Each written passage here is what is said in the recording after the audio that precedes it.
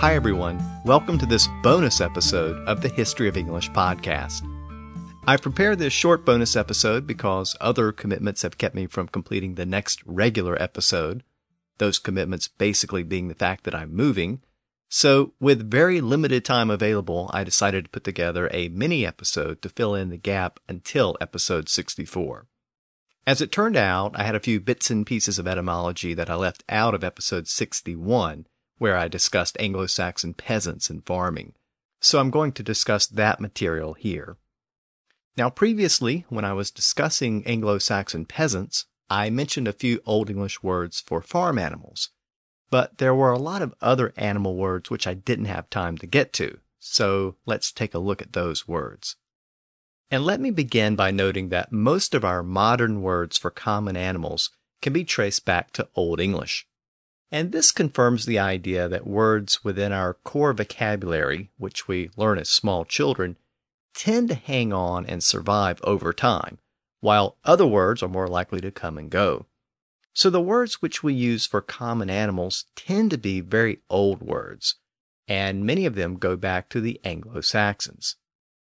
So, as we've seen before, the word wolf goes back to Old English, and in fact, it was a very common name element. So we saw that the name Beowulf was the bee wolf, the bee hunter. It was a euphemism for a bear. So based on that, we know that bee also goes back to Old English. It was beo. A swarm of bees was a beogang, a bee gang, literally a gang of bees. And the queen bee was the beomulder, the bee mother. A moth was a motha, and a gnat was a gnat, same as today, but the G was pronounced in Old English. Another Old English word for a gnat was a muge. It meant any kind of flying pest, and it comes from an Indo-European root word, which was mu. And if we trace that root back through Latin, we get the word musca, which also meant a fly. And Spanish took that Latin word musca and created mosquito, which meant a little fly or gnat. So modern English mosquito and Old English muge are actually cognate if we trace both words back to their original Indo-European root. So Spanish gave us mosquito, and French took that same Latin root, musca, and gave us musquet, which was a type of bird. And since birds fly through the air, the French sometimes used bird names for early firearms, which fired projectiles through the air. So musquet became musket in English. So that means that musket and mosquito come from the same Latin root. And the connection is that they both have to do with things flying through the air. Speaking of pests, the words flea and tick also both go back to Old English. They were flea and tikia, respectively. Beaver was bever, fox was fox, and cat was kat.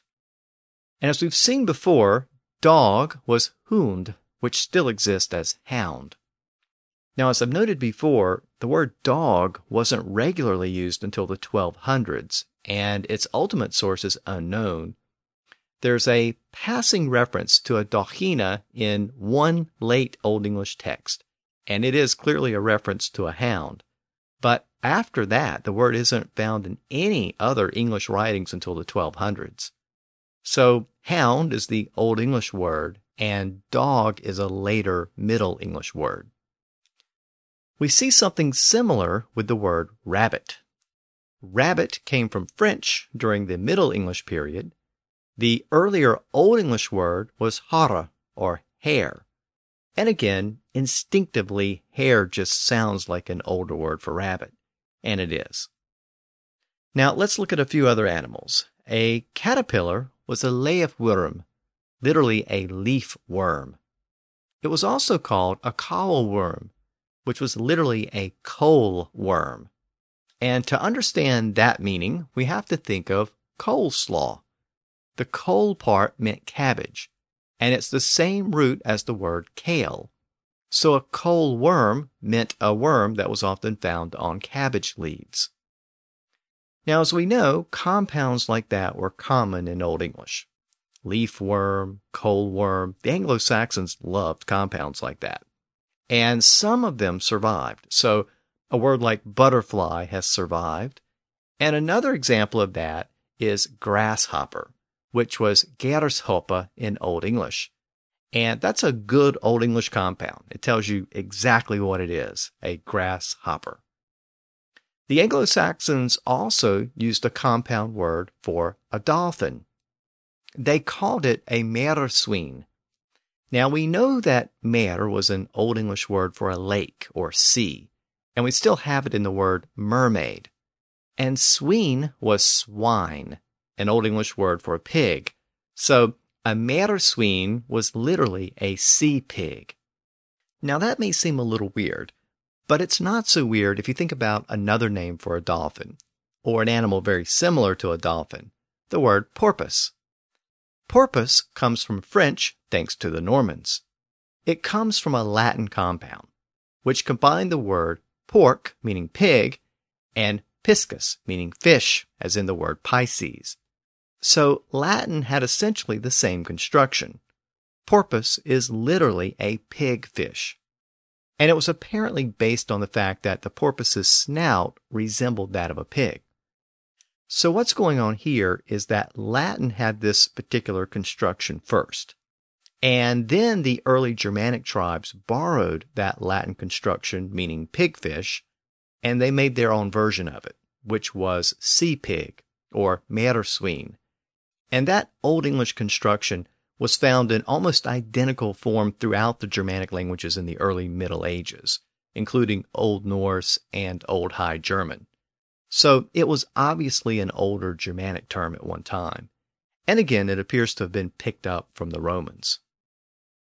So let's consider the name of birds.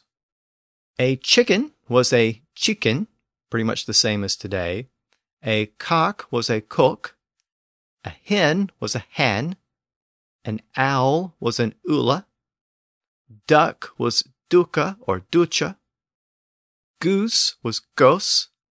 Stork was stork, so pretty much the same as today. And crane was cron. So again, all were very similar to today. And one thing that all birds have in common with each other is feathers. And feather is also an Old English word.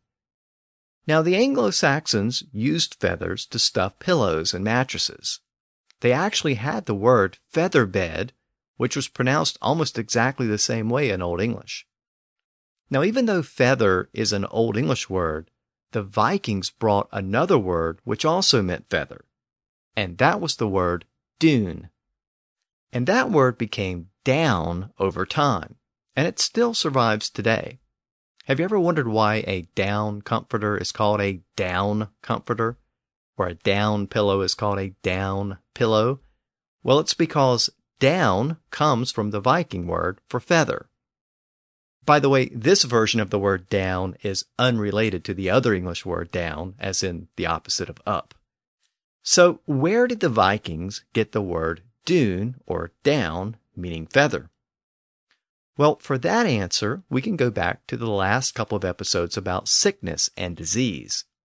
In those episodes, I noted that words like dust, dizzy, dull, and dumb all come from an Indo-European root word, which meant smoke or haze. So it meant something floating in the air. And that same root word is what produced the Old Norse word dune, since small, soft feathers float in the air like dust. So dune became down, still meaning feather, and today it can mean any kind of soft padding.